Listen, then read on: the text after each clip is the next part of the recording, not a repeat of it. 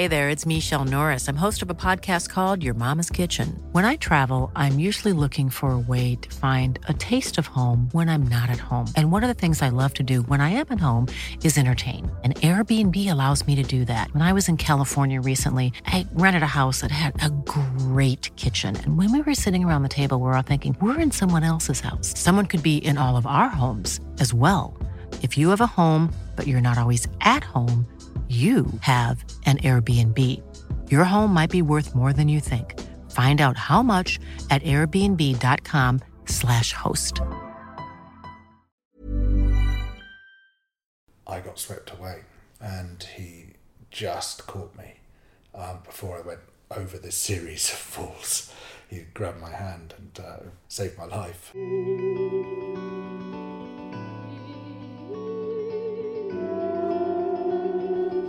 Welcome to Terra Incognita, the adventure podcast. In this feature we're speaking to George Monbiot. I think it's fair to say that George is a household name. He's an author, a writer, a journalist and an environmental and political activist. Personally, I first heard about George through his book Feral, and then continued to read lots of what George was writing about the state of nature in the United Kingdom and rewilding. I was really fortunate to get to spend a day with George filming in North Wales for a feature-length film project that we're working on. And when I was first putting the podcast together, George was one of the first names that went on the list. But it wasn't Britain or rewilding or his time in the UK that I wanted to talk to him about. It was the subject of his book Poisoned Arrows, which documents his time as a clandestine journalist in West Papua. I won't say any more about George or the story that he has to tell us, but you will notice that George is a particularly talented storyteller. And you might clock that I asked him one question at the start and said thank you at the end. So this is less of an interview and more me sitting still and laughing occasionally whilst George told me stories. Finally, I'll apologise for the sound on this one. You can hear a little bit of rain throughout, but we were sat in George's kitchen in Oxford on a particularly rainy winter's day.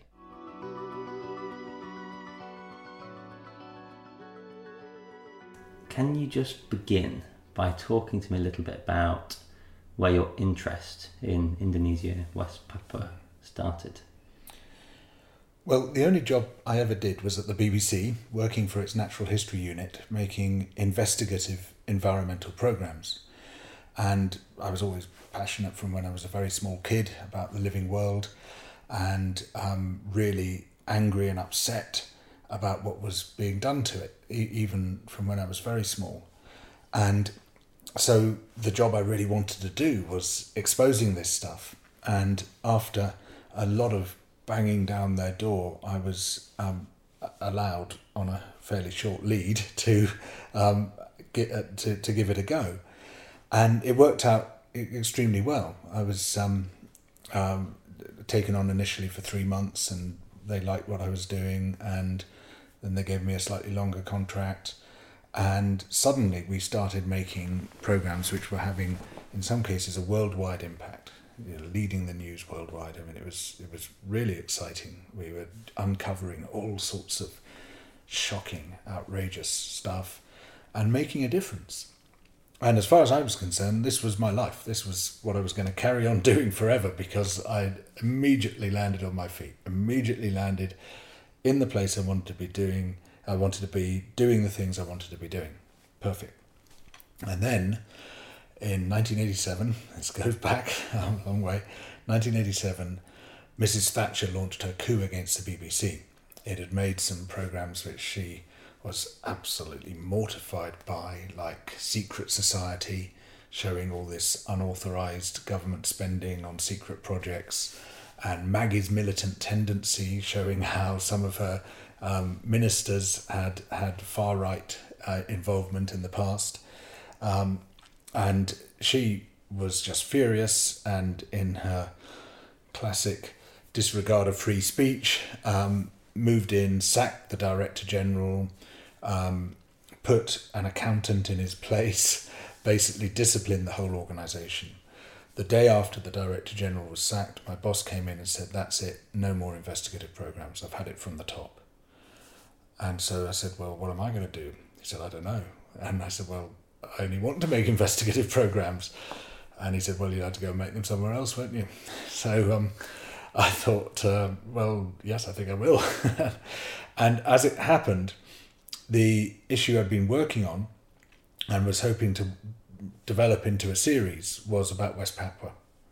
Well, not just West Papua, about what was happening across Indonesia and its occupied territories, including West Papua, which was this massive transmigration program funded by the World Bank, the UK, the US, and it was a project set up by this horrible dictator, Suharto, in Indonesia, who had already killed 500,000 people in his great purges of opposition people, who was this corrupt, lethal, appalling dictator. And his madcap scheme was to move hundreds of thousands of people from the inner islands of Indonesia, Java and Bali, out to the peripheries of Indonesia and into its occupied territories, its illegally occupied territories, like East Timor and West Papua. And he wanted to do so, ostensibly it was, we got to relieve population pressure in the inner islands, but the real reason was to secure the borders, to Indonesianize this very wide and far-flung archipelago with a huge variety of peoples and cultures, but to basically bring them all into the same culture, sort of Central Indonesian culture, which was radically different from the cultures in many other places. It was an imperialist project, a project of colonization, and disgracefully it was massively funded by the World Bank and by rich nations like the UK, who would basically fund anything that they saw as boosting an anti-communist government. As far as they were concerned, the whole region was just a series of counters in their great game with the Soviet Union, and they didn't care what happened to people as long as they could pursue their ultimate objective of keeping it within our sphere of influence rather than their sphere of influence, and Suharto was one of their assets. So I was astonished by what I was discovering through my research, but also astonished by how little was known. There had been scarcely any investigation of this, scarcely any knowledge about it. It was all second, third, fourth hand. And I quickly found out why, because under this almost totalitarian dictatorship that Suharto had, journalism was, shall we say, not exactly encouraged. And journalists were shot. A lot of journalists were killed. And so it was clearly a very dangerous thing to get involved with, but God, I was 24, I was a nutter. 24-year-olds are. This is why wars get fought. And that was kind of almost what attracted me to it. I'd had quite a conventional and comfortable upbringing, and I found it extremely boring. And my life's work really was to get away from the boring stuff and do exciting stuff, but also to try to do something worthwhile while I was doing it. So I went to a publisher, a branch of Penguin, and I said, look, I'm completely mad. I've got this great idea. I intend to go out there and investigate it and to tell the story not just of what I discover, but of the investigative travel as well. So it would be like a travel book, which I thought would be a much more popular format than just here's what's happening, here's what's going wrong. But it would be a travel book with a purpose, which was to expose this stuff. And they immediately pounced on it. They thought, this guy is suitably mad, so we'll support him, which seems to be the main criterion. And so they offered me an advance, quite a small amount of money, but then I found an agent who got it bumped up enough to cover the costs of getting out there. And the next thing I did was to contact this old friend of mine who was a photographer called Adrian Arbib. And I phoned him up and said, Adrian, listen, I'm leaving the BBC. I've got this contract to go to Indonesia and to write this book about this transmigration program, and it's completely mad and it's extremely dangerous. And he said, yes. I said, what do you mean, yes? I haven't asked you a question yet. I said, I know you haven't, but the answer's yes. And I said, well, we're quite likely to get killed. He said, yeah, that's fine. The answer's yes. And just like me, he was just bored. He was working for a business that he didn't enjoy it at all. It just didn't mean anything to him. And he just wanted to get out. And like me, he was a crazy young man. And it was, time for something radical change. And so then it struck me that I know nothing. I'm just pig ignorant about the world. And luckily, I was in a very good position at the BBC because we'd won a Sony Award for one of our programmes. Things had gone really well. I'd been offered jobs left, right and centre in other parts of the BBC, but I didn't want to do any of them. I was offered a job on the Today programme, and it was just chilled me. I mean, it was a terrifying prospect. Why would I want to work for them? So, but I thought, right, let's be really strategic about this. And so I thought, right, I need to know about the world. I need to be able to contextualise what's going on in Indonesia, West Papua, East Timor. I need some time to learn Indonesian, to do the preparation for the trip, and I need to fund myself while I'm doing that. So I applied for a job with the World Service, BBC World Service, making news and current affairs, which was a pretty steep learning curve for me because all I really knew about was environmental issues. So, and I found it hard, but it was really helpful and interesting, and I very quickly learned as much as I could, just grabbing information about how the world works, how power works, how economics work, how the rest of it. I mean, I still don't really know, but I'm working on it. I'm still working on it, and so I sort of quite ruthlessly used the opportunity and did the job, and I did it okay, but fairly minimally. Just enough to make sure I did a decent job, and then all the time I had was just sort of genning up and learning Indonesian as well as I could. And so after 6 months of that, I felt ready to go. And so at this point, Adrian and me set off and we travelled to Jakarta. Now, the problem we faced was that most of the places we wanted to go, we weren't allowed to go to. And before we got to Indonesia, I'd worked out that the place we really wanted to be was West Papua. Sure, we went to Sumatra as well. We wanted to look at what was happening within Java and Bali, where people were coming from and all that. But it seemed pretty clear to me that West Papua was the epicenter of this. It's a territory that was illegally annexed in 1963. Its occupation was justified with this farcical thing that the Indonesians call the Act of Free Choice, where 1,026 men were rounded up. Some of their families were taken hostage. They were informed that if they voted the wrong way, they would have their tongues torn out. And they were told whether they wanted to remain within Indonesia or become independent. Surprise, surprise, they voted unanimously to remain within Indonesia. We complain about our referendum, our Remain Leave referendum, but at least we didn't make our decision at gunpoint, as these men did. And with this ridiculous justification, the Indonesian government announced that West Papua, or Irian Jaya as they called it, was going to be part of Indonesia and was part of their integral territory and the rest of it. It's got no legal right to do this. But as far as the US and the other powerful nations were concerned, they had every interest in keeping Indonesia sweet and no interest at all in the human rights of the West Papuan people, particularly because West Papua is incredibly rich in resources. Loads of gold, copper, oil, gas, timber, fertile soil, fish, you name it, it's got it. And this was just a magnet for multinational capital. People just had dollar signs in their eyes. And so it was also an intense focus of the transmigration program, because basically these were going to be the labour force, these people were going to suppress the indigenous population, prevent them from rebelling, and then overwhelm them as well.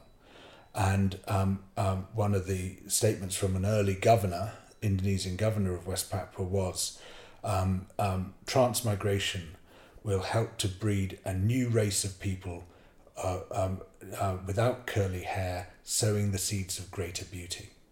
This was basically a eugenics program that they were pursuing. And of course, the West Papuans are physically, culturally very different from people from Java and Bali.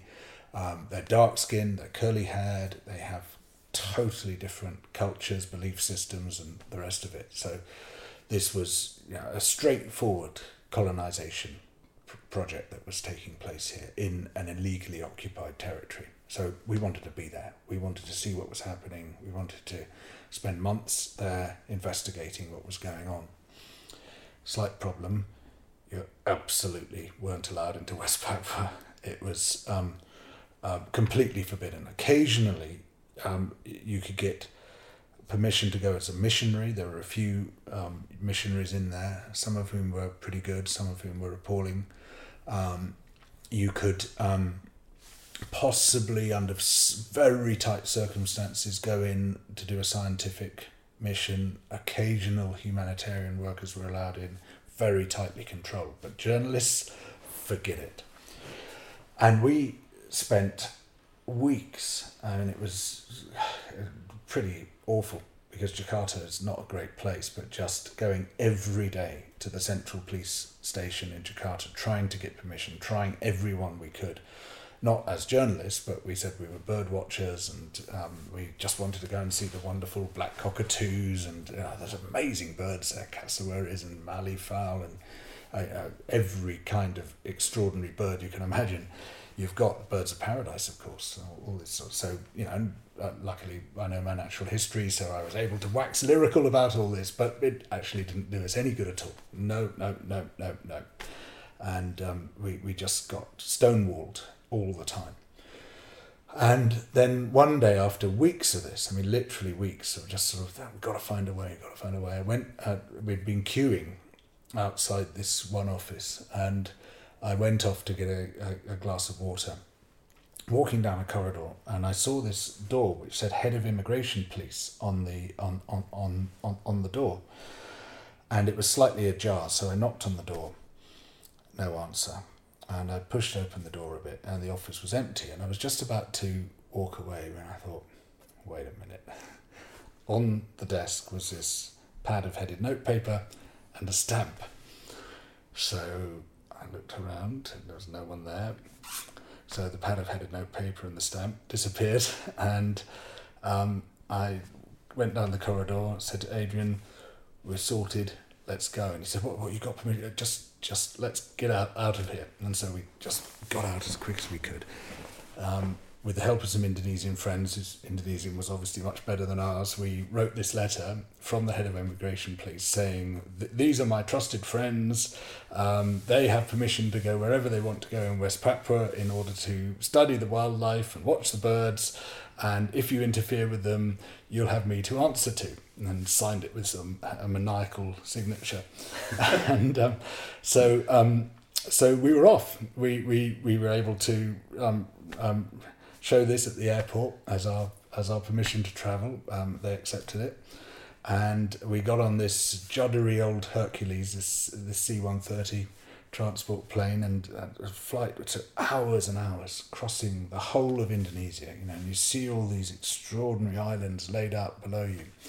And then as we approached West Papua, what you could see was dense cloud. The cloud was, there wasn't any cloud over the sea, but as soon as you get to the landmass, you see this dense cloud with this thick rainforest and deltas and things underneath it. And I have to say, my immediate sense was dread. I was just like, what are we throwing ourselves into? There's sort of those lowering clouds which were hugging the land seemed symbolic of the sort of this very dangerous and claustrophobic situation that we were throwing ourselves into. And we landed on the island of Biak, which is just to the north of the main part of West Papua, which is the western half of the island of New Guinea.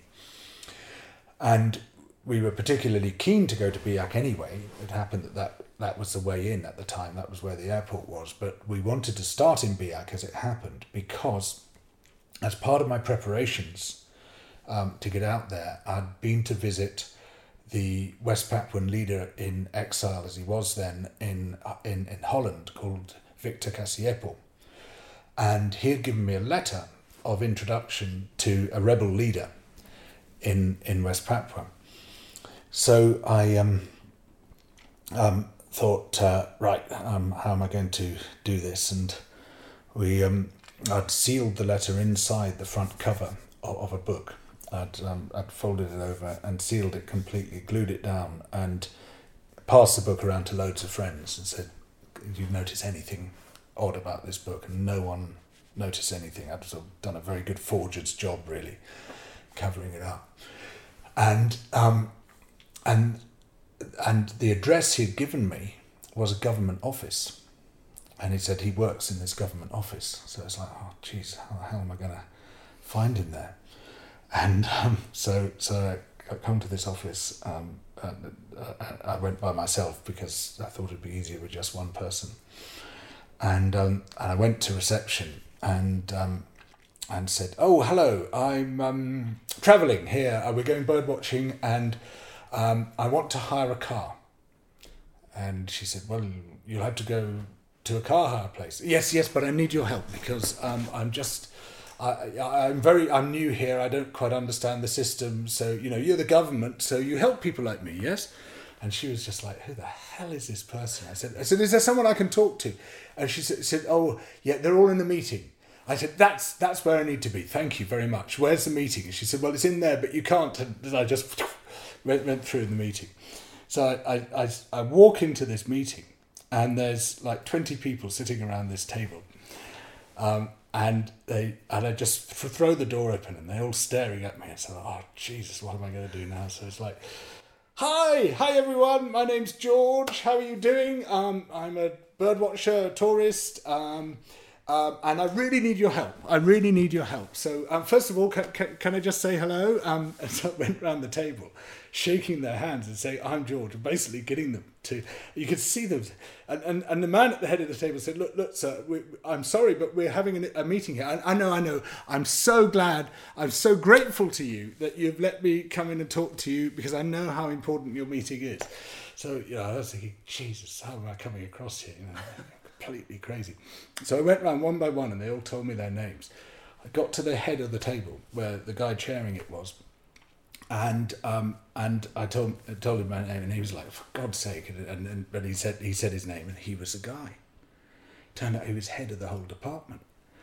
So I was like, right. So, but I carried on around the table, and then I said, "So what I'm looking for is a car and stuff." And so this guy leading the meeting, the guy I needed to meet, said, "Look, there is a car hire place down the road, all right?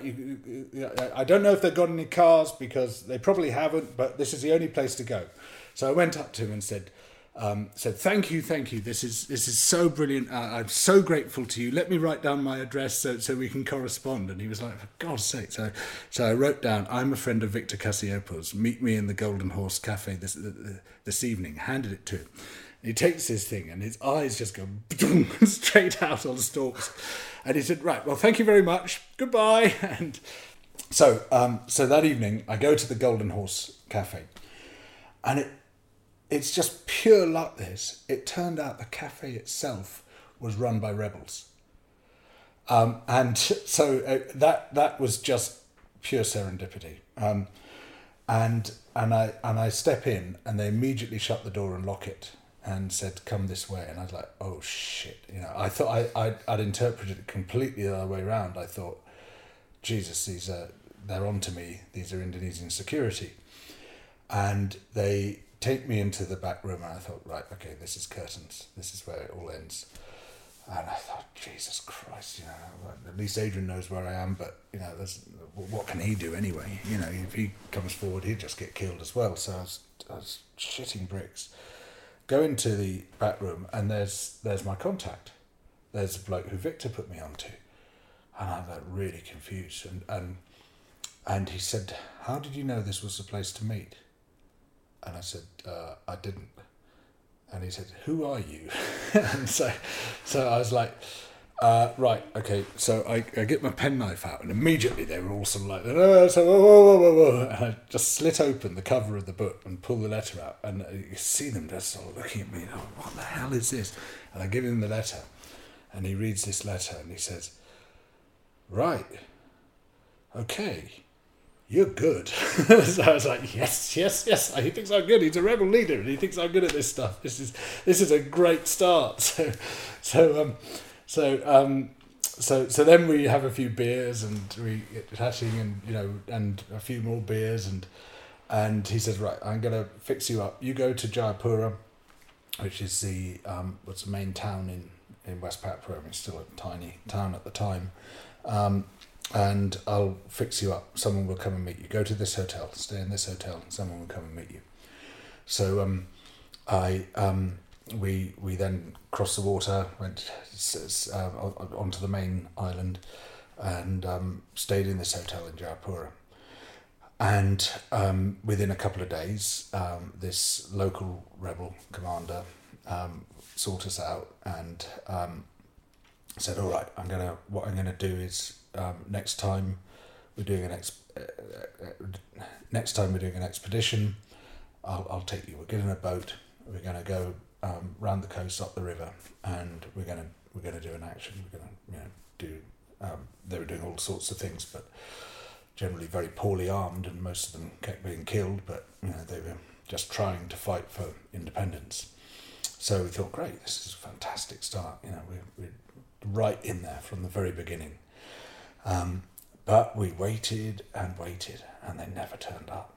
And eventually, after a week, this guy came back and said, okay, it's nearly there, just hold on. And we waited, and we got more and more bored. So, we spent ages swimming, we spent ages walking around, and then one day I decided to get out of town a bit because it's a horrible place. I mean, it's just being trapped there was really unpleasant. And so I took this minibus, like sort of 10, 15 miles down the road, to go for a walk in the forest. And we'd been for little walks close by, but I wanted to get a bit further out. And so I set off, heading down through the forest. Took my shirt off. It was very hot and sweaty. And within about 10 minutes of setting off on this walk, I bump into this blackened stump in an area which had been burnt a bit, and the trees were coming back. This was rotten, burnt stump. And within a couple more paces, I was completely surrounded by hornets. Huge black ones with terrifying jungle hornets. And we'd read in our survival handbook, which at the time all young men like me read, that 3 black jungle hornets could kill a man. Now, it's probably bollocks, but it was frightening. and they were all over me, these things. And I knew full well, you just stand completely still and you let them fly off. And I had quite long hair at the time, and I could feel some of them trapped in my hair, buzzing away, and it was just sort of this, I was trying to hold on to it, this sort of sense of panic rising, just sort of, no, just keep a lid on it, keep a lid.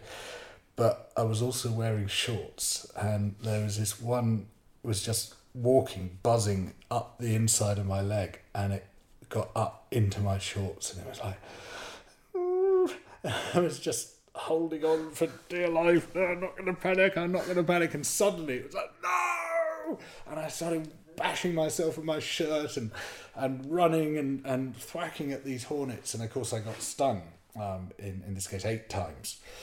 And it was extremely painful, there's a massive, it's like sort of getting an iron nail hammered into you. It's like that sort of pain.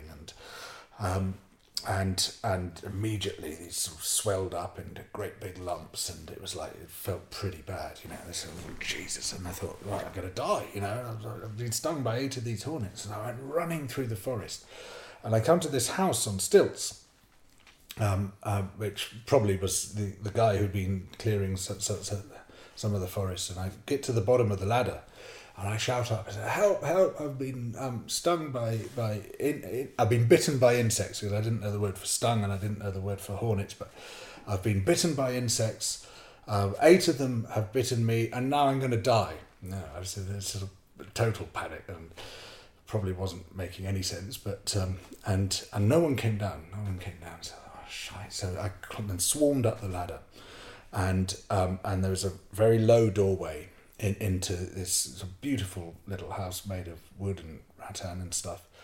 And I stepped forward through the doorway, hit my head on the jamb of the door, on the lintel of the door, and I fall flat on top of this woman in the house who screams and I stood up, no, it's all right, I'm friendly, I'm George, and I looked around, and there were these people pressed into the corners of this room looking absolutely terrified. And I said, it's all right. My name is George. I've just been bitten by 8 insects. Now I'm going to die and I need your help. And these people go, ooh, ooh. You could see the absolute terror. I thought, I'm not getting through. You've got to understand. 8 insects attacked me. They were flying around my head, and now they've bitten me. And what I hadn't realised was that in my panic, instead of saying saranga, which is insects, I was saying samanka, which is watermelons, which slightly changed the context and their apprehension of what was going on. So I said, Look, there's a man sitting there, and I sat down and said, look, you've got to understand me. I've been attacked by watermelons. 8 of them bit me, and now I'm going to die. You have to help me. And this bloke was going, there's a total terror. And suddenly he goes, saranga. And I say, yes, saranga. And it was at that moment I realised what I'd been saying, and it was like, oh no, oh God. And he said, he says, I've got just the thing. Here we go. And he said, lie down, you'll be all right. I've got just the thing. So I thought, thank God, he'll have some jungle remedy. People have to live with these hornets, so that they'll have developed ways of dealing with these stings, and it'll be fine. So I lay down, and I was trying to calm myself down, and I was in a real state. And this guy comes back with something. I don't see it because I'm face down, and he starts rubbing it into my back, and it feels great. It's like a warming sensation. And I thought, oh God, I can feel myself getting better. It must be some really powerful medicine he's got. This is fantastic. And then I turn and look, and he's got this jar of Vicks Vapor Rub in his hand. And I think, no, that's not going to heal me. And so I just leap up and say, no, I'm going to die. And I run out of the room, completely forgetting it's 10 foot off the ground, and just go, crash into the shrubbery. And then run. I just land, I just pick myself up and just run as fast as I can. It's just total panic, a blind panic. And I look back, and there's this guy holding this jar of Vicks Vapor Rub in one hand, my shirt in the other, shaking his head with his eyes like saucers. These foreigners are crazy. So I run, and I get back to the road, and I flag down this minibus and get on it. And I've only got my shorts on it. I haven't even got a shirt on. And these people are sort of edging away from me in the minibus, thinking, what the hell is this? And I start to say to this woman who's like looking really scared, I say, it's all right. I've been bitten by insects. I got it right this time. There's nothing to worry about. And at exactly that point, I started convulsing. And I started having these full-on convulsions, and it was like, I couldn't speak. And my whole body was like racked by these shuddering movements as the toxins were kicking in. And so it's like, so everyone was like, another lot of people thinking I was completely insane.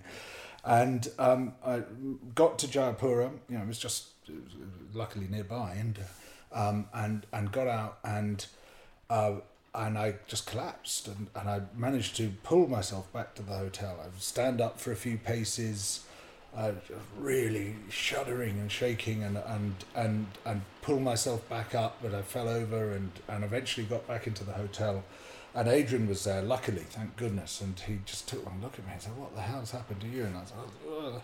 And I sort of almost... Hey there, it's Michelle Norris. I'm host of a podcast called Your Mama's Kitchen. When I travel, I'm usually looking for a way to find a taste of home when I'm not at home. And one of the things I love to do when I am at home is entertain. And Airbnb allows me to do that. When I was in California recently, I rented a house that had a great kitchen. And when we were sitting around the table, we were all thinking, we're in someone else's house. Someone could be in all of our homes as well. If you have a home, but you're not always at home, you have an Airbnb. Your home might be worth more than you think. Find out how much at airbnb.com/host. Almost had watermelons, managed to just make myself understood that I'd been stung all over, and he saw these huge welts all over my body. So he sort of gave me loads of antihistamine, and he said, "Look, I don't know what else we can do, but I'll find a doctor." And at that point, I just crashed out. And for 16 hours, I was unconscious. But then I came round at the end of it, and I felt fine. It was all right. Anyway, the rebels never did connect with us. And so it just, and I can't blame them, they had more important things to do, but it's an endless frustration. So eventually we gave up, and we flew to Wamena in the Central Highlands of West Papua, where a lot of bad stuff was going on.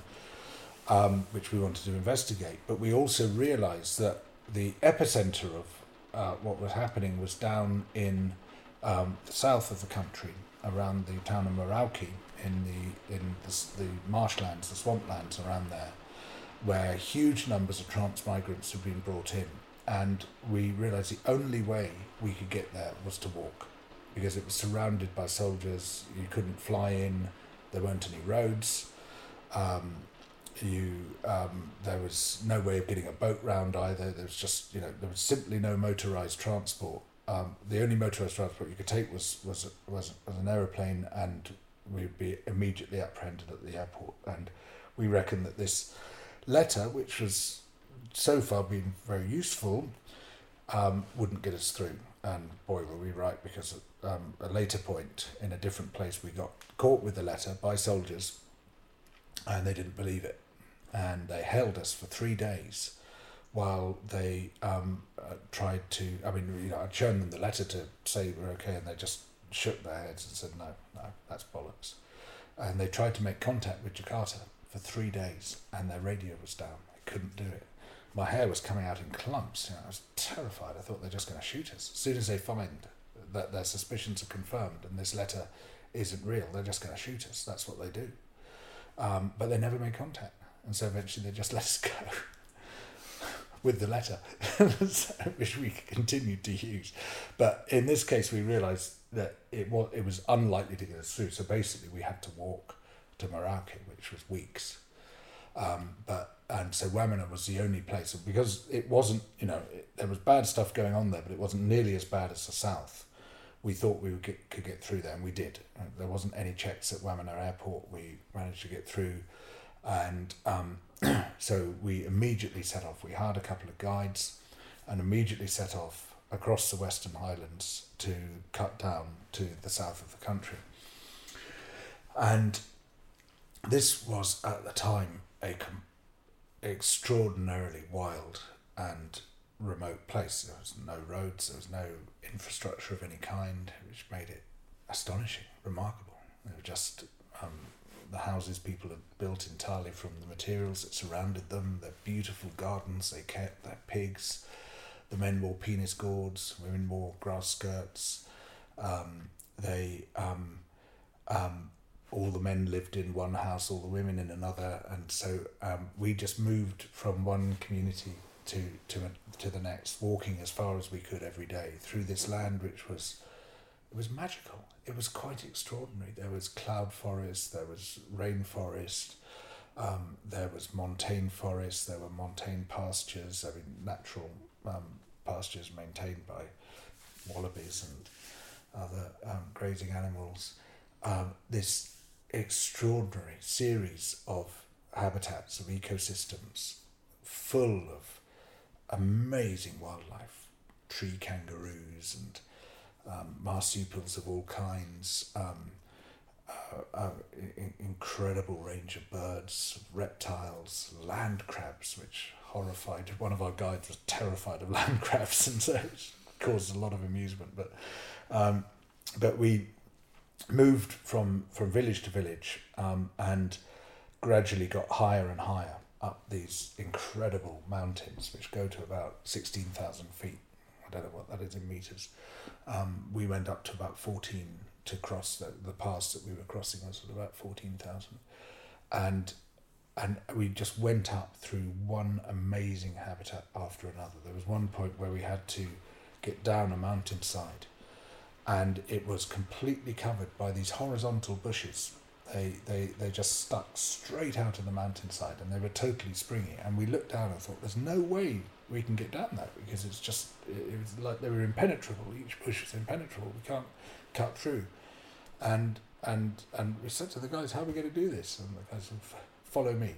And he just leapt off the top of the mountain, hit the first one of these, and it was like a trampoline. He just went halfway back up into the air and then down onto the next one, and just bounced all the way down 1,000 feet to the bottom to the bottom of the valley. So we thought, way, and off we went, and it was amazing. It felt completely safe. You just like boing, boing, boing, boing all the way down, and then on the day we were to cross the pass, we climbed up this incredibly rugged mountain. It's karstic scenery, so you've got these limestone, very sharp limestone rocks, all weathered into extraordinary shapes. And Adrian's boots were literally ripped to pieces. He ended up walking in his socks because he lost. First one bit of a boot, and then the next, and then the next, until there was no boot left at all. And and his feet were then pretty ripped to pieces as well. And we got up at the end of that particular day to this place where the two Papuan guides we were with saying, we're going to stay here for the night. And we looked around and said, where? And I said, here. And they pointed, and it was this cave entrance, because we were by then far from any village. And we stepped into this cave, and it was like passing through a threshold into a magical kingdom. It was this, it wasn't a deep cave, but it was perfectly positioned close to the summit of this mountain with this astonishing view. Just the mountains stepping away, getting the colours fading as they went towards these very distant plains, and the sea must have been 80, 90 miles away, and you could see the whole thing just stepping away from you. And it was like being on the threshold between life and death. And the whole cave was several feet deep in feathers and fur from the animals and the birds that people had shot with their arrows and had plucked and skinned there on the way. And we had lived entirely up to this point on sweet potatoes, which we bought in the villages along the way. But in the cave we had our first meat of the trip, because there was this little marsupial rat running around, and someone takes his stick and just whack, and he says, "Makan, eat," and I thought, okay, fine. And we cooked it up, and I was just about to tuck in. He said, no, Kami Badoa, let us pray. Then we had to say grace before we ate the rat. But so we had this rat, and we were staring across this landscape, and Adrian says, I don't care if I live or die. I said, Adrian, you can't say that. You can't say that. We've got to live. We're going to get through this. It's going to be fine. He said, no, I actually don't care if I live or die. This is fine. It's fine. I don't care. And I said, no, it's just unacceptable even to say that. He said, well, do you? I said, no, but that's an entirely different matter. We're going to survive this. He said, no, we're going to survive it because we don't care. And I thought, yeah, that's it. That's actually right. It's because we're too stupid to care that we're going to get through this. And it kind of, that was kind of how it was. It's like, it wasn't even courage. It was just lack of imagination. So we then carry on. We cross the mountains, and the other side of the mountains is the densest forest I've ever been in. It was almost impassable. It was extremely thick. We had to hack our way through every step, just covered in vines and creepers and the rest of it. And it was, it was amazing, but it was scary as well, because it turned out that after just one day of walking, the guides were completely lost. And this entire area had been vacated, a very large area, many years before, because it was malarial. But there were also all these rumours. Everywhere you went, you were told that the next community were cannibals, and the next community, they're probably, there'd only ever been ritual cannibalism of people who'd already died as part of the sort of ancestor worship. But all stories were they're going to kill you and eat you. And so what's interesting about this is it wasn't just Western people imagining there were cannibals. It was actually Papuan people imagining there were cannibals, even though they were non-existent. There weren't any, but it was always the story. Oh, you can't go there. There's cannibals, and the guides were very afraid of this. They were genuinely scared by this, and we kept saying, no, it's just not true. But I said, well, are you Papuan? We know. And of course, it wasn't true. There weren't any cannibals, but it was all added to this sense of stepping into a place where no one really wanted to go. And we walked and we just didn't seem to be able to find our way out of this. Every time we thought we'd found a way out, we would hit a new mountain wall, and it was the most exhausting walking you can imagine, because these mountains were like cliffs. You had to go up each one hand over hand, pulling yourself up with the trees, because they were so steep and there were so few rocky footholds. You just had to use the vegetation to get your way up. And you get to the top and you can't see any way forward. The paths had all gone. There weren't any paths. And oh yes, my Southern Hemisphere compass had been dissolved by my insect repellent, which didn't help at all. We had this, it was not DEET, it was one of those other ones which was strongly recommended, and it leaked in my bag, and it just completely dissolved the compass. All the plastic just turned to mush, and so there was like no more compass. So that was added to the problem that we were in.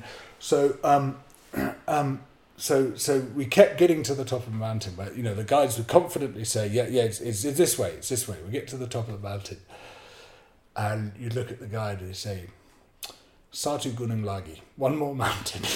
and after a while, this became our catchphrase. So as we were approaching the top of the mountain, Adrian and I would turn to each other and say, Satu Gunung Lagi, and sure as hell it was Satu Gunung Lagi. And we were completely lost. We got totally lost, and began genuinely to think we weren't going to get out of here. Apart from anything else, we started getting very hungry. We ran out of food.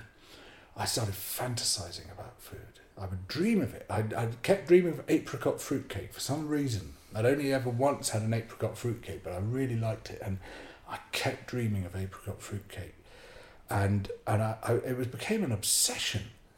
I mean, it's only when you've been really hungry, like haven't eaten for 3 days, that you really know what hunger is, and you can't think about anything else. It's just all-consuming, so to speak. It just occupies the whole of your mind, and so we were like casting around for anything to eat. And at night, a lot of insects would come in, so we ate the insects.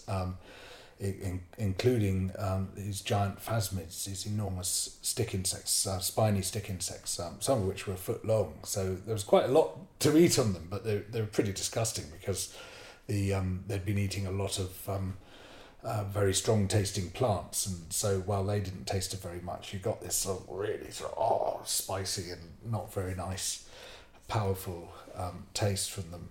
But whenever you caught an insect to eat, the guide stopped me. No, stop. Tami Bedoa. You had to pray. You had to say grace before you ate anything. So we'd eat the first mids, and they caught another rat, so we ate that. Eventually they shot a marley fowl, which was a big catch, so that was great. That kept us going for a couple of days.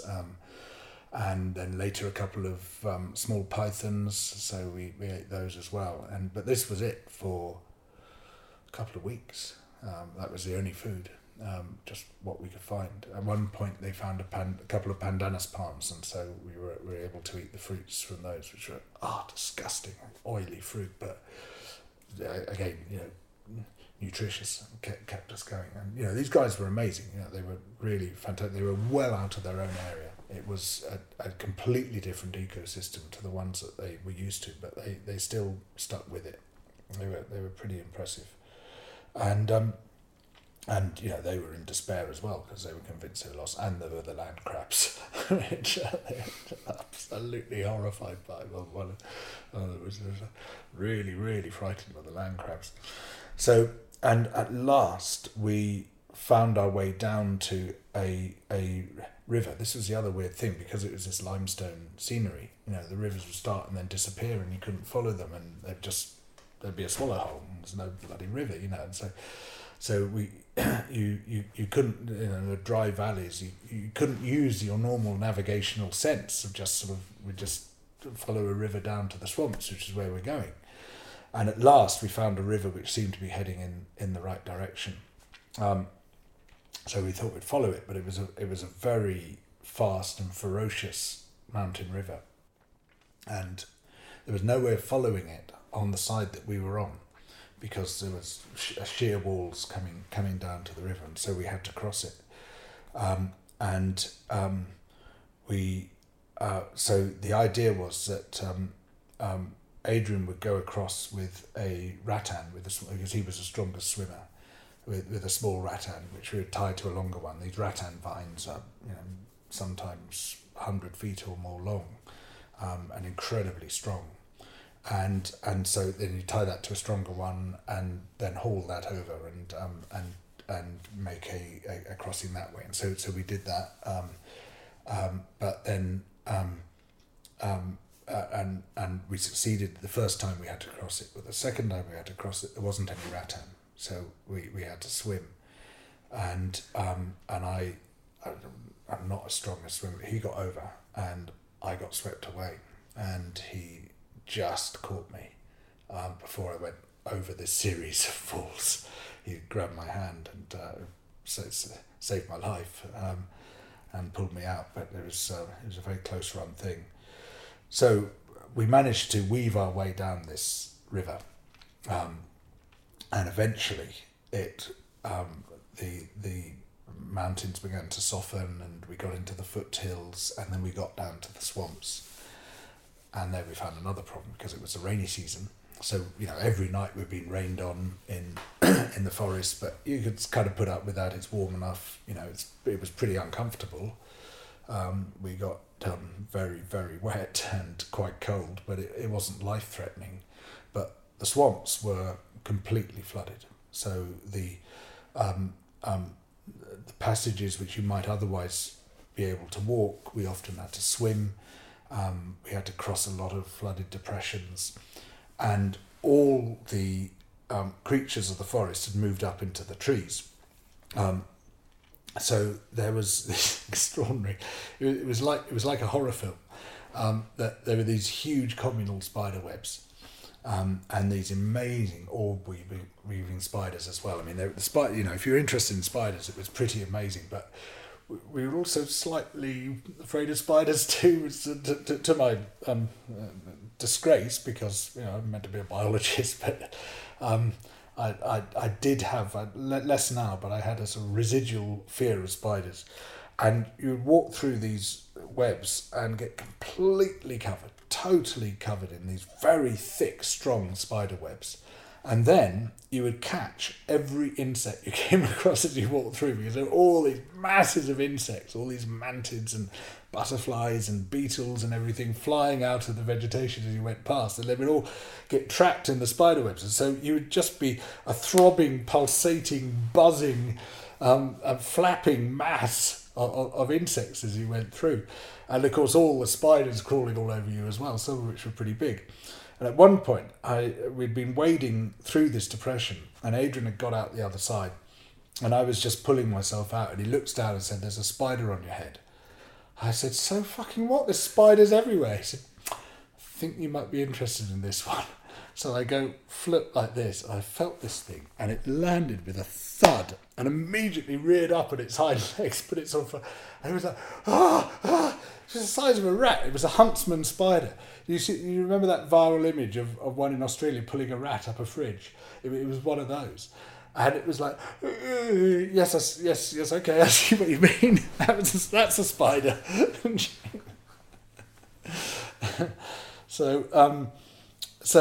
eventually, we came down to an amazing Asmat village, where we swapped guides. We sent let these two poor long-suffering men go home, and found some new guides. And they had these incredible Asmat houses, all on stilts. A lot of it had been trashed by the Indonesian government, but there was still some of the extraordinary culture they had with the wood carvings and the amazing ritual life.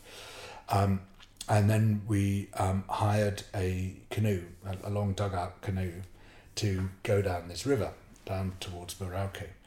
And it was extraordinary. This river just, to begin with, it was pretty fast still and a little bit rocky on the dugout canoe. Imagine a little bit scary, because if you capsize it, it's very hard to get it back up again. These are incredibly heavy things, so you really don't want to capsize.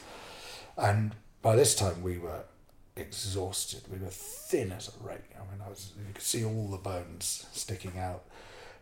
We also had these big sores which were in danger of turning into tropical ulcers, where because we had leech bites all over us. These leeches throughout the forest would hang down from the trees and then drop onto your head and then work their way down. They would either suck blood from your head, or they'd work their way down the body, or they would crawl in through the lace holes of your boots. It's amazing. They can make themselves so thin. And so when it came to the end of the day, you'd take your boots off and you'd tip them upside down, and this blood would just pour out from all the mashed up leeches which had sucked your blood, and then, because they have this anticoagulant, and so it's just like covered. So we had these infected leech bites which wouldn't heal. We brought along a medical kit, but any iodine, whatever, potassium permanganate, whatever we put on them, it had no impact at all. It wouldn't heal at all. And so we were kind of in despair, but at least we could just sit in this dugout and go down the river, which we did for several days. It was amazing. Saltwater crocodiles, astonishing water birds, other people in their canoes heading off they'd keep their fires with them, because they didn't have matches or anything, so they'd always take the fire with them. So you'd have these canoes like sort of smoking dragons, sort of putting out this smoke following them down the river. It was really amazing, with these just really impressive, fantastic people with their sort of leaf-shaped paddles, all going down, trading stuff and going to meet people and things. And so gradually more and more people on the river. But again, nothing mechanised, no sign of any fossil fuel powered technology of any kind at all. And eventually we get down to this small town where, a little village really, where there are a couple of Dutch missionaries who were pretty good. We met some very dangerous Protestant missionaries in the Highlands who were basically said these people are with the devil, and we got to strip all their culture away and make them into good Christians and stuff. But these guys were very different. They were Catholics. They were of the sort of liberationist tendency, and they basically said, one of them told us, to be honest, I don't really care what happens to them after they're dead. It's keeping them alive that counts for me. And they had massive risks. One of them had very nearly been killed by Indonesian soldiers for defending the people. They're constantly up against it, and And they took one look at us and said, "Oh, you guys need some help," and took us in. They were brilliant, and they told us that those sores were caused by vitamin B deficiency. That because we were so malnourished, we didn't have enough vitamin B to heal our wounds, and so they were in serious danger. They were very close to getting tropical ulcers, which were very dangerous. But as soon as we started having a decent diet, and they had good food there, we began to heal up, and they was kind of saying, well, we shouldn't be telling you this, but where you need to go is here and stuff. So they set us off on the next leg, and we got down to this horrendous transmigration site. And what was very interesting there was, it wasn't just that the indigenous people had been thrown off their land and were dispossessed and hanging around at the margins of what was once their territory after terrible things had been done to them, but the transmigrants were having an appalling time as well.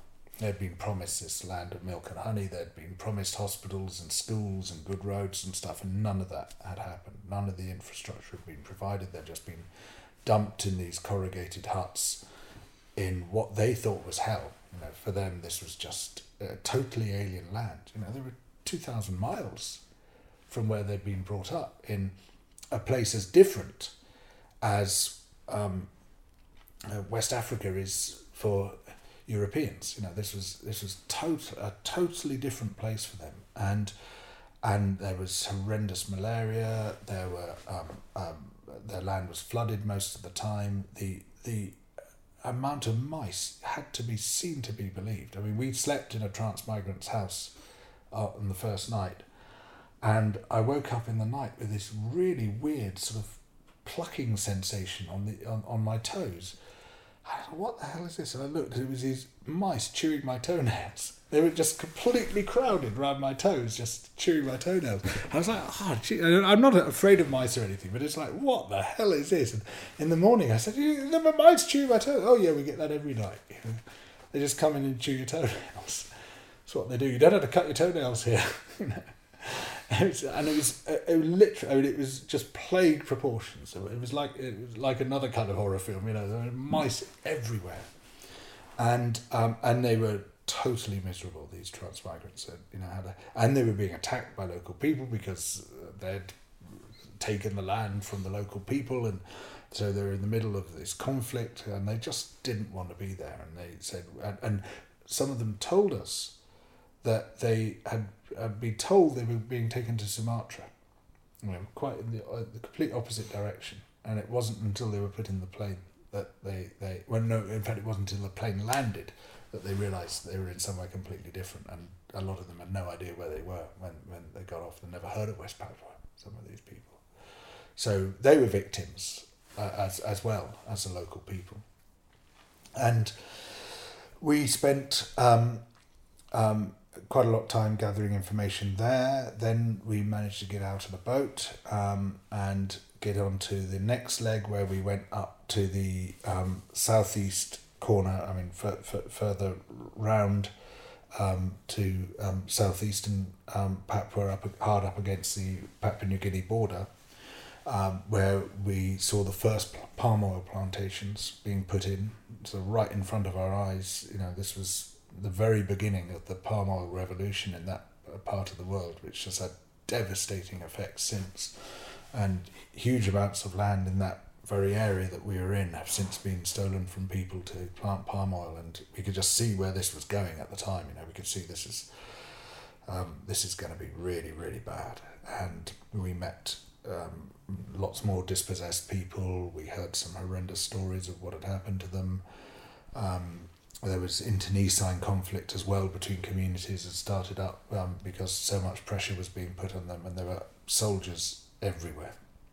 That was the point at which we got caught with the letter, and thought we were going to end it there. But eventually we managed to get out by hook and by crook, and brought back this extraordinary story, the story which hadn't been told before. And desperately needed to be told.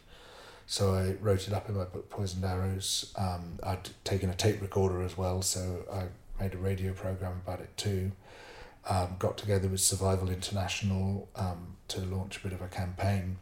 And I kind of naively believed that all you needed to do was to put the information in front of people and make sure that enough people were aware of it and things would change.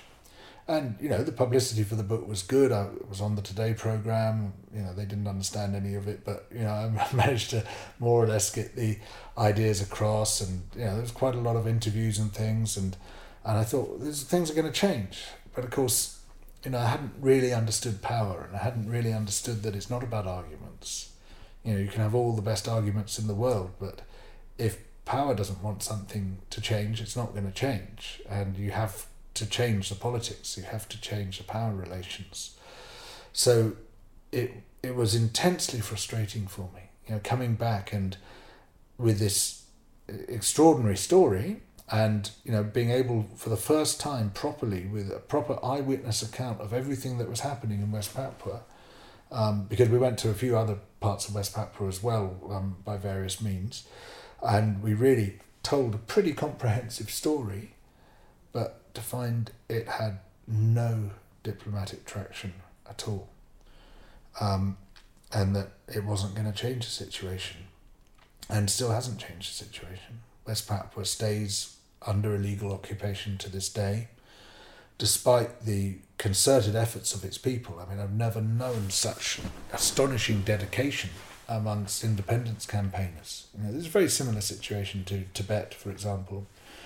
And the Papuans just haven't given up. They've stuck with it. Just recently, they did something quite amazing. They managed to gather 1.8 million signatures, 70% of the Papuan population, requesting self-determination, a petition to the UN. And they did so in incredibly dangerous circumstances, because people who distributed the petition and people who signed it, they got beaten up by soldiers. People are getting killed all the time out there, tortured horrendously in prisons too. And it's incredible courage. And they came back with 1.8 million validated signatures, or thumbprints from people who are illiterate, because there are very high levels of illiteracy still there. And I've seen the book, which has got the photos of all these signatures. This massive book, you can hardly lift it. And they can't even get the UN to accept the petition, because it's still the case that the interests of the rich nations are totally in keeping in with Indonesia, and not at all in supporting the West Papuans or in supporting international law. And the patience of these people is just quite remarkable, because they haven't given up despite all this, and for the most part it's totally peaceful campaigning, though of course there are still some rebels as well, though they just tend all to get killed. And yet they're still at it and still pushing, and I'm still trying to support those efforts through journalism and by other means. The leader of the Free West Papuan movement lives here in Oxford, and so I stay in touch with him and with his campaign. But it's just an incredibly difficult struggle, and made all the worse by the multinational companies who moved in, including BP, exploiting the oil, the gas, the gold, the copper, the other resources. And this is effectively stolen property, because when you're in an illegally occupied nation and you don't have the permission of its people to operate there, then under international law you are stealing the resources from that nation.